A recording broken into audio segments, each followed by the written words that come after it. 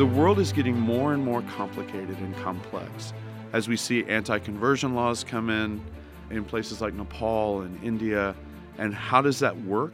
As we see the crackdown in China on the church, imagine if you're the pastor of a house church and you know that when you gather your people this weekend, they may go to jail. Jesus never promised his followers an easy path. In fact, he told his disciples that the world would hate them.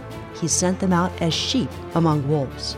Jesus' words came true in the life of the apostles, and they're still coming true today in the lives of his followers around the world. Join host Todd Nettleton as we hear their inspiring stories and learn how we can help, right now on the Voice of the Martyrs Radio Network. Welcome again to the Voice of the Martyrs Radio as we start out a new year talking about what God is doing around the world. Thank you for being with us. Thank you for listening and for praying for our persecuted family around the world. We have a special guest here back on Voice of the Martyrs Radio. Jonathan Eckman is VOM's Vice President for International Ministry. We will talk sometimes today about IM. We mean International Ministry, which is the part of Voice of the Martyrs that goes into the hostile and restricted nations where we work, meets with Christians, evaluates their needs, and then provides help, provides projects, manages that help going to them. Jonathan, welcome back to Voice of the Martyrs Radio. It's great to be back with you, Todd. What's the best part of your job? The best part of my job is this unique seat that God has given me to see what he's doing in the earth. As we work in more than 70 countries, I have the privilege of every day hearing from brothers and sisters around the world about both difficult situations they're walking through, but also tremendous victories as we see the kingdom of God continue to advance around the world. One of the things that listeners may not understand is how Voice of the Martyrs works in partnership with others. That includes mission organizations that are working in some of these countries. That includes local churches, local believers. Talk a little bit about that, about just the mechanics of how those partnerships happen and how they help us to be able to go into a country like, China or India or wherever and deliver help to Christians facing persecution. Sure. It's a big world that we live in, that we work in. And in order for us to be able to have the greatest impact for our brothers and sisters who are being persecuted around the world, we have to work through partnerships. So we task our staff to know everyone doing good work in their fields. And that it will be both indigenous denominations and networks of churches, that will be indigenous mission sending agencies, and that will be Western agencies as well, American and European agencies. So we want to know all of those folks so that we have eyes and ears on the ground, that we can know what's happening in the various streams, theological streams. So not just, we're not a Baptist organization or a Pentecostal organization. We want to work with everyone doing Great Commission work. And that's our goal. So it's one of the joys for our team is to be able to know and have a view of everything that God is doing in a country like India or China. Which, when you think about a country like India or China, we want you to know everybody who's doing Great Commission work in India. That's like a lifetime job. That's not something they're going to accomplish in the next 6 months. It is. We don't get bored. That's for sure. We are constantly meeting with new people. We're constantly looking for opportunities to see more of what God is doing in these fields. That's a lot of cups of tea and a lot of meals and a lot of fellowship. And I know you feel this way. Heroes. We get to sit down with heroes working in these countries and just drink tea and hear their stories. Yeah, and it's a lot of flights and a lot of long car rides and everything else. But I always describe the job of our international team is the joy of it is that we get to sit at a table with people that I consider rock stars in the kingdom. These are brothers and sisters who are pouring their lives out for the sake of the kingdom in obscure places. No one here in the U.S. will probably ever know their name, but they are heroes in the kingdom of God. And we have the privilege not only to know them, but to work with them, to encourage them, to help them go farther.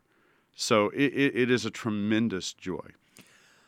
We have also the amazing privilege to step alongside of some of those partners in hard times. And The amazing thing about that is you get to literally say, God has answered your prayers because here's what you need, and we're able to provide that.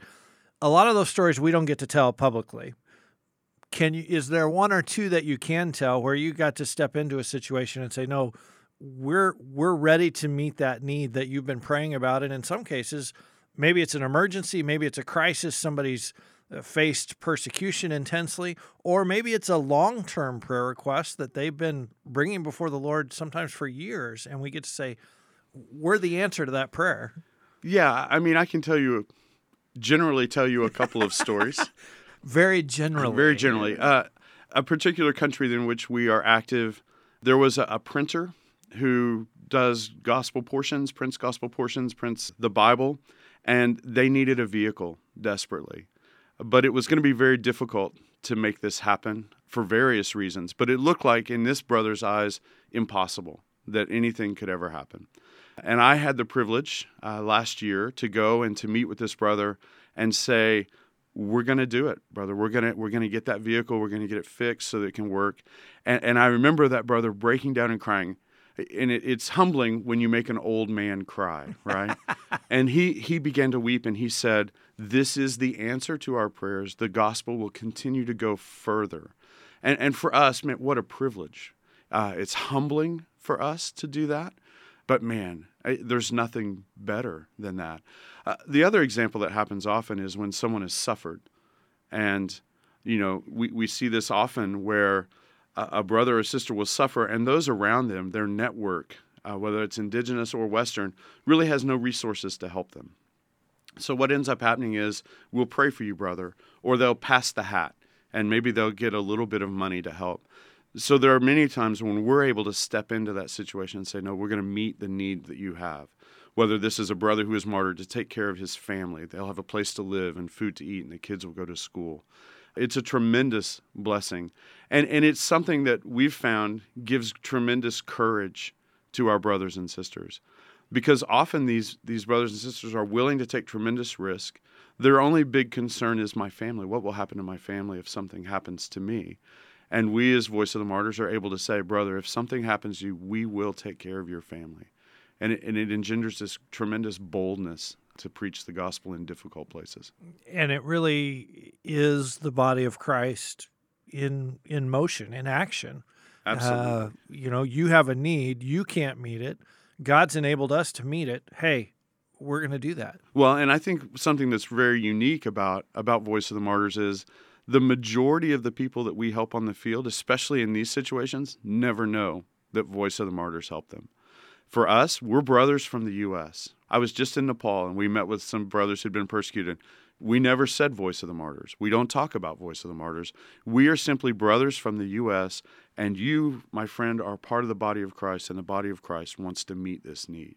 So it's tremendous for us. And to be able to do that, we're not looking for credit. We're just looking to be the hands and feet of Jesus to help our persecuted family.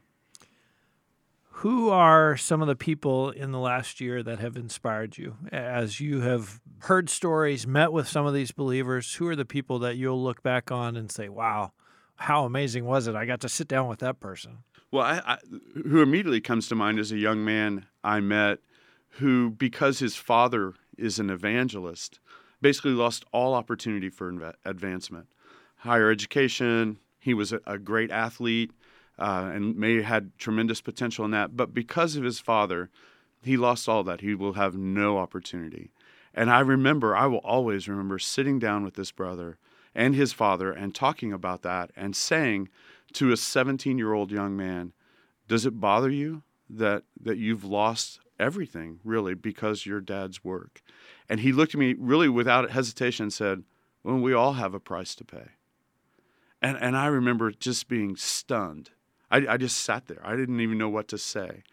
But to think of the maturity of a 17-year-old, to think of the kind of family that he's grown up in, who would say, we all have a price to pay. It's one thing to say that in Sunday school, in America. It's another thing to say it when it's actually happened. You've lost everything, right? I think part of the joy of our job is I've had the privilege to meet just literally dozens and dozens of people this year who amaze me, humble me.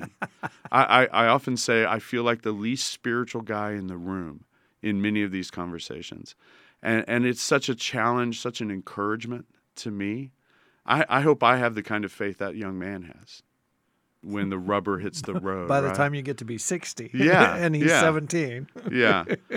So I mean, those kinds of opportunities that we have are just tremendous blessings. And that's part of what we try to do with the newsletter and stuff, is to tell our readers those kinds of stories, to say, look, don't feel sorry for this 17-year-old young man, because he's not asking you to feel sorry for him at all. And he doesn't feel sorry for himself. No, not at all.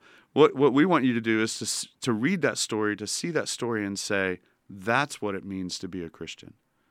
And that's something that here in the U.S., we really need that reminder often, I think, of, no, that's what it means to be a Christian. Not how many verses you can memorize or how often you go to church, but can you have that kind of faith when the times are very difficult? And that's not just a message for other American Christians. That's for us who work here, too. For me, we need it. I am consistently humbled. We're talking today on Voice of the Martyrs Radio with Jonathan Eckman. He is Voice of the Martyrs Vice President for International Ministry.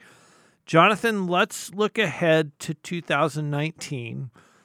Where do you see more efforts or more projects for VOM, which probably means more persecution for our brothers and sisters? Well, I think the big one right now is China. I mean, as we look at China and the changing laws and the tremendous crackdown on house churches or unregistered churches, this is a kind of a historic time in the history of the church in China and certainly of the missions community in China. So we're going to be watching that very closely to see where that goes and what is that going to look like in the end of the year, kind of as we go through this year. What will that look like? I think other places, India continues to be on our radar. India is a little different in the fact that there's tremendous persecution, but it doesn't cost much. You know, we had 7 brothers beaten earlier this year by a mob, and I remember we got the bill from the doctor, and the bill for all 7 combined was like $48. So we're not spending a ton of money in India, but man, the persecution, especially at the village level, the remote villages, is tremendous. And India is a place, I hope people will put it on their prayer list, because in just a few months, national elections are going to happen there.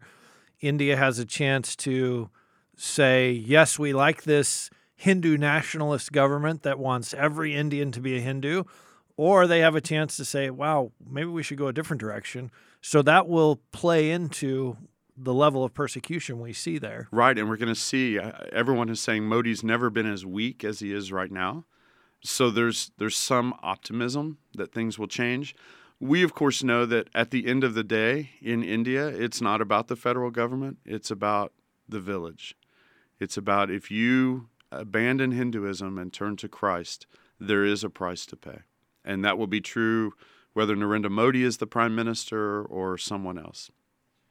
Are there other countries that maybe our listeners haven't heard of or aren't familiar with that you see an increase in persecution? I think if we have Nigeria, which we're all familiar with, and that continues to be an ongoing crisis in Nigeria with the Fulani herdsmen and the Boko Haram. I think in Africa, we also have Uganda. It's almost like you can physically see Islam moving south in Uganda, and you see the church bracing for that and trying to prepare for that. So Uganda, obviously Central Asia, will continue to be, as I like to say, the Stans and the Jans. All of those countries that we can't find on a map and have a hard time pronouncing. Still tremendous persecution in those areas. The church is very small, but we hear encouraging reports about a growing church in those countries. So we'll be continuing to watch that. And then Indonesia. Indonesia will remain on our map as a country, the largest Muslim country in the world, with tremendous diversity across that archipelago on what it means to be a Christian and what it costs. Are there some places that you see getting better as far as persecution, religious freedom, places where we think, wow, we had lots of projects there before, but we don't need as many projects because there's good news? Well, I think that would be, the former ISIS-controlled areas. I wouldn't say that they're getting better. I would say they're not getting worse. I mean, I think, the fighting has decreased a fair amount. A lot of people have left. We remain committed to those believers that have stayed in the region, and will continue to do that. The situation is changing really from a kind of an emergency response to more of a nation-building kind of thing of trying to rebuild infrastructure, and that's not really our thing. Us. That's not us. So we're continuing to stand with the churches that remain there, and we'll continue to do that. But we don't know, no one knows when that will ever get back to normal, if you would say that. Whatever normal will be. Whatever normal will be. No one knows. Yeah. One of the questions that I get asked sometimes at VOM conferences is, man, I would love to come and work for Voice of the Martyrs. I want to go to Indonesia and help the Christians in Indonesia. You have a staff of people who do that. You lead our international work. Talk a little bit about the kinds of people that you're bringing onto staff. And if somebody is out there and says, man, I would love to do that work, just kind of advise them. Okay.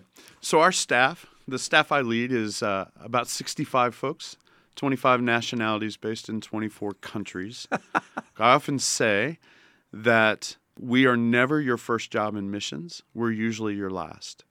So the type of staff that we are bringing on are folks who have 10, 15, 20 years experience in the field and are no-kidding professionals. So I get that same question at conferences. Man, I want to come work for you guys. What I usually tell, it's usually young people. It's usually a 20-year-old, right, who's just passionate. I usually tell them, go get 10 years experience and then give me a call. And there are great opportunities, great organizations out there that you can go, and the need has never been greater. There are opportunities. It's all dangerous. So if you're looking for safe places, I don't know where those are. It's all dangerous, but there are opportunities. So I would say if you're a young person listening to this and you think God is calling me to this, do it. Go find YWAM or Operation Mobilization or your denominational mission sending agency and go. Go and pour your life out on the field for the sake of the kingdom, to see people come to Christ from every nation, tribe, and tongue. And then at some point, maybe we meet down the road after that. I think we hired somebody this year that speaks 5 languages. Am I right about that? 4 languages? 4, yeah. Oh, only 4. Only 4. we told him to work on the 5th. Yeah. So that's great advice. Like you say, you get that question, I get that question. Go live in another country and do gospel work and learn the language. And down the road, there may be a spot.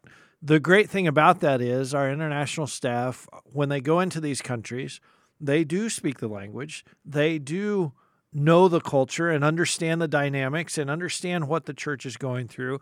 And so they're way ahead of the game as far as figuring out, okay, what does the church need? How can VOM help? Right. Well, and even in countries where we don't speak the language, because a lot of our guys are responsible for multiple countries. So they may not speak the language in every country, but they certainly are cross-cultural communicators. They're definitely people who are prepared for that. So it's a challenging job. It's a very challenging job. But I always say for the right people, it's a dream job. To be able to go and to sit at a table with a rock star in the kingdom and hear what he's doing and be able to interact and impact that brother's work is tremendous. We're talking today on Voice of the Martyrs Radio with Jonathan Eckman. He's the Vice President for International Ministry here at the Voice of the Martyrs. You talked about your staff and how they're spread all over the world. They make some pretty significant sacrifices to do that work. Can you talk a little bit about that? Sure. It is a sacrifice. It's our guys will spend 80 to 100 days a year in the field. And when you consider the fact that we only work restricted and hostile fields, these are not easy places to travel.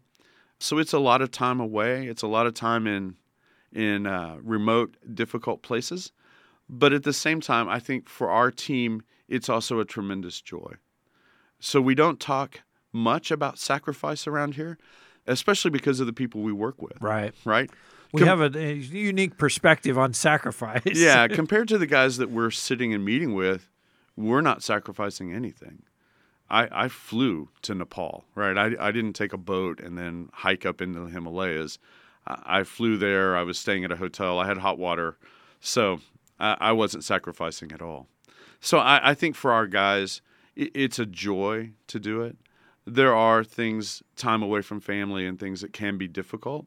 But at the end of the day, the job is unbelievable. The reason I ask is I want to lead into my next question because we're almost out of time and we always finish up with, okay, how do we pray? I want to equip people to pray for your staff, to pray for the guys who are going into these countries.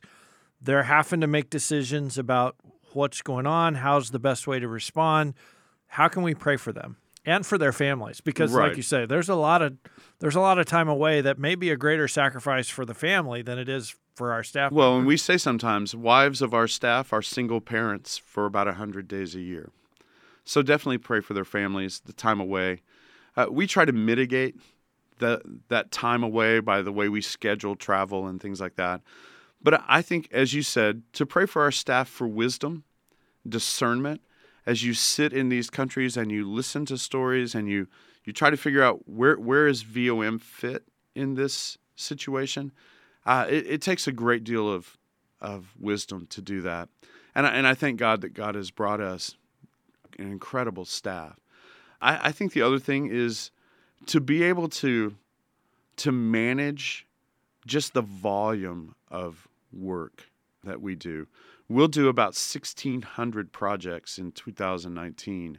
That's a lot of projects. That's a lot of money and time and moving pieces to have to manage. So it is a workload on those guys. But I think if I brought those guys in here this morning and they talked to you, they would say, it's not a sacrifice. It's a blessing. They're not complaining. That's for sure. I tell you who I would ask our listeners to pray for. I would ask them in 2019 to pray for leaders. And when I say leaders, I mean indigenous, denominational, mission-sending agencies, Western mission-sending agencies, to pray for those leaders. The world is getting more and more complicated and complex as we see anti-conversion laws come in places like Nepal and India. And how does that work? As we see the crackdown in China on the church, imagine if you're the pastor of a house church and you know that when you gather your people this weekend, they may go to jail. So to pray for leaders, that they would have wisdom, but also that they would have courage and boldness. These are trying times for leaders around the world. So, dear listener, if you're going to pray for those leaders. You don't have to know their names. Just pray that God would give those leaders of house churches, of those leaders of Indian denominations, give them wisdom as they deal with changing times. I think that's a great way for us to finish up today. Jonathan, thank you for your work. Thank you for being our guest again on Voice of the Martyrs Radio. It's great, brother. It's always good to be here. I want to encourage you, if you're listening, we've talked about ways to pray. I also want to encourage you, if you missed the last 2 weeks here on Voice of the Martyrs Radio, we went back and looked at some of the most moving moments that we had in 2018. I know some of our radio stations over the Christmas holidays, they do Christmas music or they do something else. If you miss those broadcasts, I want to encourage you to go to vomradio.net and listen to those. You will be inspired. I promise you that if you listen to those. And also, I want to encourage you to join us next week. We are going to meet Sister Rasheen. Her father was martyred in Iran. He was a pastor there who was executed by order of the Iranian government. She was then taken under the wing of Haik Hovsepian, who would later be murdered also in Iran. So she has seen up close and personal more than one martyr of the Iranian church. She's going to talk about that next week. You'll be encouraged and inspired by her story. So don't miss that next week right here on the Voice of the Martyrs Radio Network.